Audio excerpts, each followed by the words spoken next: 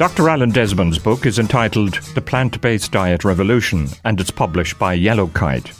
It's a big step for an omnivore to change to being a vegan, and you do need a lot of knowledge to determine which foods deliver the nutrients you require. But if it prevents chronic disease and a shorter lifespan, it may be well worth it. However, there may be a happy medium. Majella O'Neill is a Skibbereen-based nutritionist. She began her career as a nurse. Quite a lot of her nutritionist career has been spent researching causation, the causes of illness. So I asked her for her take on protein requirements and how important it is to get it right.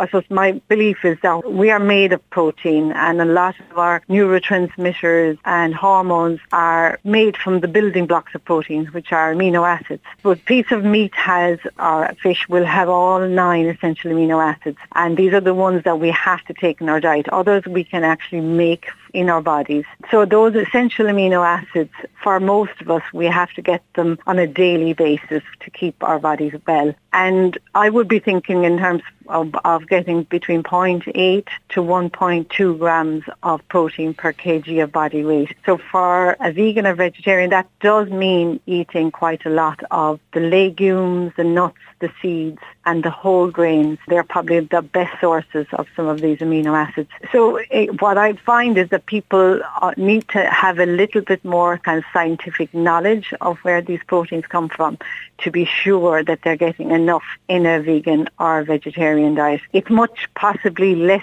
hard work if you are you're going to get it in your eggs, you're going to get it in your fish and your chicken. So I would be urging people on a vegetarian or vegan diet to just give some thought to making sure they get enough protein, as I think long term not getting enough of these amino acids can have some downstream negative effects on the body. It might take some time for those negative effects to manifest, but I do feel that if people are more aware of it, it's a really, really important thing to be aware of, that you're getting enough protein. I was surprised to hear that there's protein in the most unlikeliest of places. I think Alan mentioned oatmeal.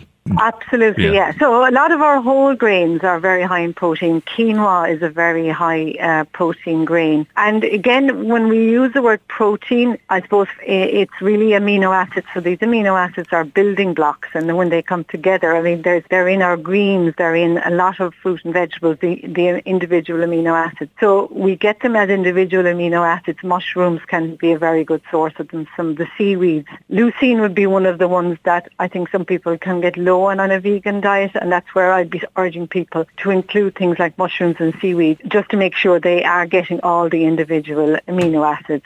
Like I say, it's not as scientific. One doesn't have to give as much thought to it in an omnivore diet as they do in a vegan diet.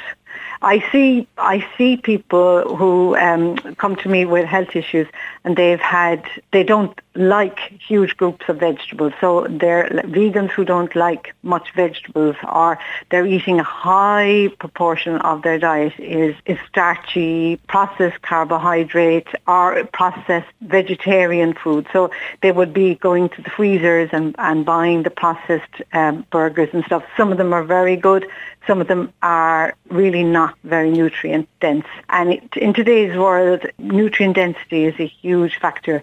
We need what we put into our mouth to be bringing nutrients to our body, to be contributing to our health and not taking from us. There are many studies to be found which advocate eliminating meat from our diet. But Majella O'Neill believes that a lot of these studies neglected to concentrate on the quality of that meat and the people who work hard at reaching high standards in the industry.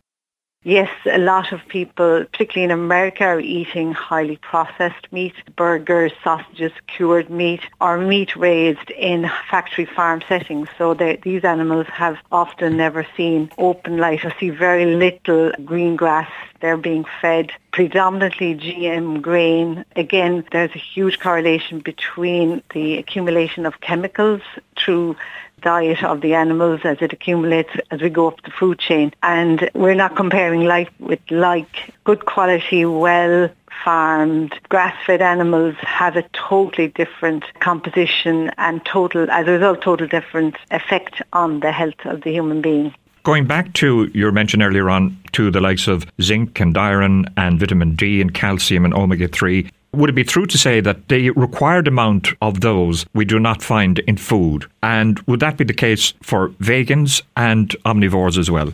Again, it very much depends on how the food is produced.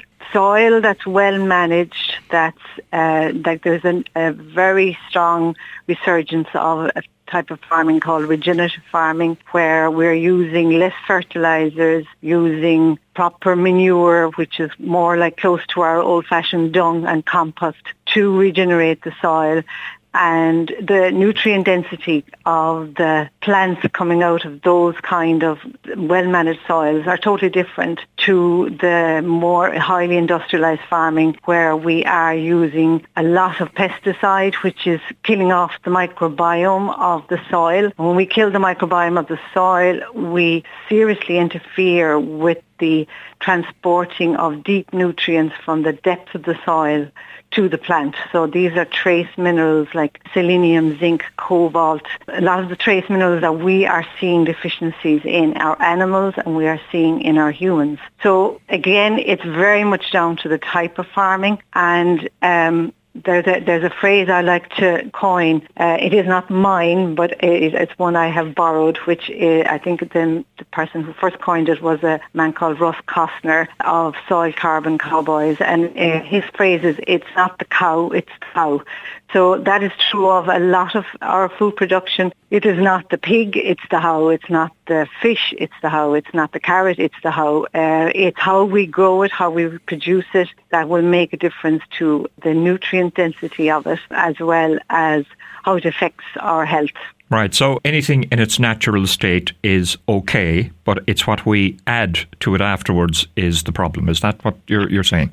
It is and it isn't. It often is to do with how well the soils were managed in the first place, how dense the soil in the microbiome of the soil, how, as I say, when we repeatedly spray soils with pesticide, a lot of these pesticides are known to have antimicrobial effect on the soil, so it kills off the natural microbes of the soil. Soil is a living creature. A fistful of soil has more diversity than the Amazon. So it's full of bacteria and molds and fungi that work in synchrony with the plant. So they're bringing the nutrients to the roots of the plant. They're binding carbon in the soil. They're doing a lot of things. So some of our modern farming techniques have interfered with this process, and as such they have interfered with how well the nutrients are transported into the plant, and as a result those who eat the plants, or whether it's the animal or the human, they're not always as nutrient dense as we need them to be. After I'd finished recording with Majella, she contacted me again to stress that a lot of the studies that advocate eliminating meat from our diet neglect to concentrate on the quality of that meat, be it pasture-raised, grass-fed or organic, such as we have here in Cork. These studies also neglect to mention the omnivores that include the same amount of vegetables and fruit in their diet as vegans do. If that were the case, Majella reckons we would have a different set of statistics.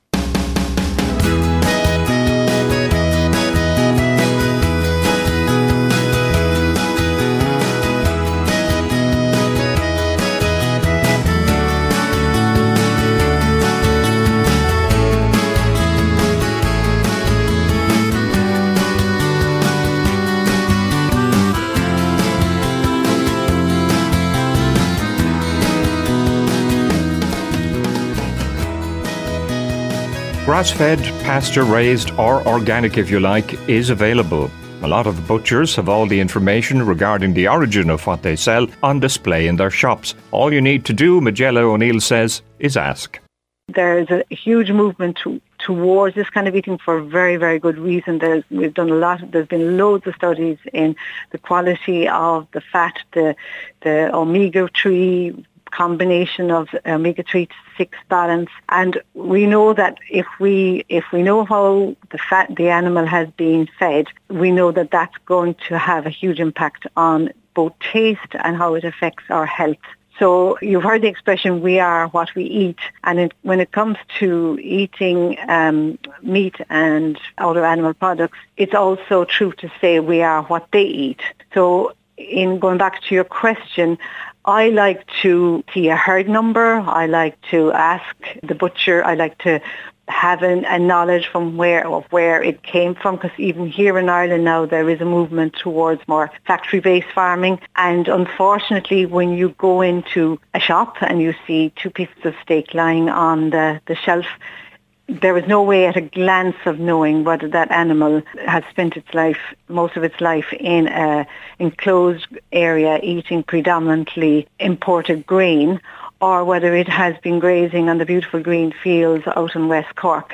And that comes down to asking the question, number one, and being very, very cognizant of what you spent your euro on, or your money on. So I always say we vote with our euro, we vote with our money, and if we spend our money on the food that we feel is going to make us healthy, we will be in turn giving the message to the producers, to the shop owners, this is the kind of food we need, this is the kind of food we want. And I know that a lot of people say, good food is expensive, but also being unhealthy is expensive. So that can be a huge drain on the national resources, keeping people well. So for my money, spending money, even if it is we eat less of it, buying quality is money well spent.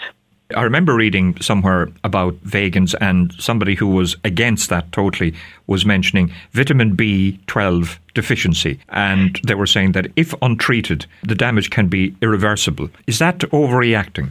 No, that isn't overreacting. I mean, irreversible is not a word I would have in my dictionary, really, but I have read some fairly recent studies and very comprehensive studies on B12 deficiency. So B12 is one of our most vital nutrients. I could spend all day talking to you about methylation pathways and how we process homocysteine and the downstream. It's a metabolic process that if it doesn't work well, we can affect everything from mood to hormones to our ability to cardiovascular disease, cognition, a whole lot of things. Certainly one of the best sources of B12 is in fact red meat or in our animal protein. And it is very difficult in a vegan or vegetarian diet to get enough B12. In one of the studies I saw, vegans, there was 92% of a study of vegans were deficient in B12. 77% of vegetarians. In that same study, only 11% of the omnivore were deficient in B12. So it is one of the ones that I think is very, very important to point out when it comes to considering being on a vegan or vegetarian diet. I would almost always recommend supplementing. The other thing I always say to my clients is, the advantages of eating all that extra fibre and that colour and the vegetables is not exclusive to the vegan diet. We should all be eating vegetables like a vegan. We should all have half our plate multicoloured vegetables. We should be eating more like 7, 9, 12 portions of vegetables and fruit. And you notice I say vegetables and fruit and not fruit and vegetables every day. So in other words, most of our plate, each meal, breakfast, lunch and dinner, should be vegetables to get all the micronutrients that we need. The final decision is of course up to you, but if you're unsure, speak to your GP or nutritionist. It's a subject we'll return to on the programme shortly. My thanks to both Dr. Alan Desmond and nutritionist Majello O'Neill. Alan's book is The Plant-Based Diet Revolution. It's in hardback and published by Yellowkite. Majello O'Neill is a Skibbereen-based nutritionist. Thank you for sharing an hour of your Sunday evening with me. Let's do it again on Sunday evening next at 7. But until then, from myself, John Green, have a pleasant but safe week, and goodbye for now.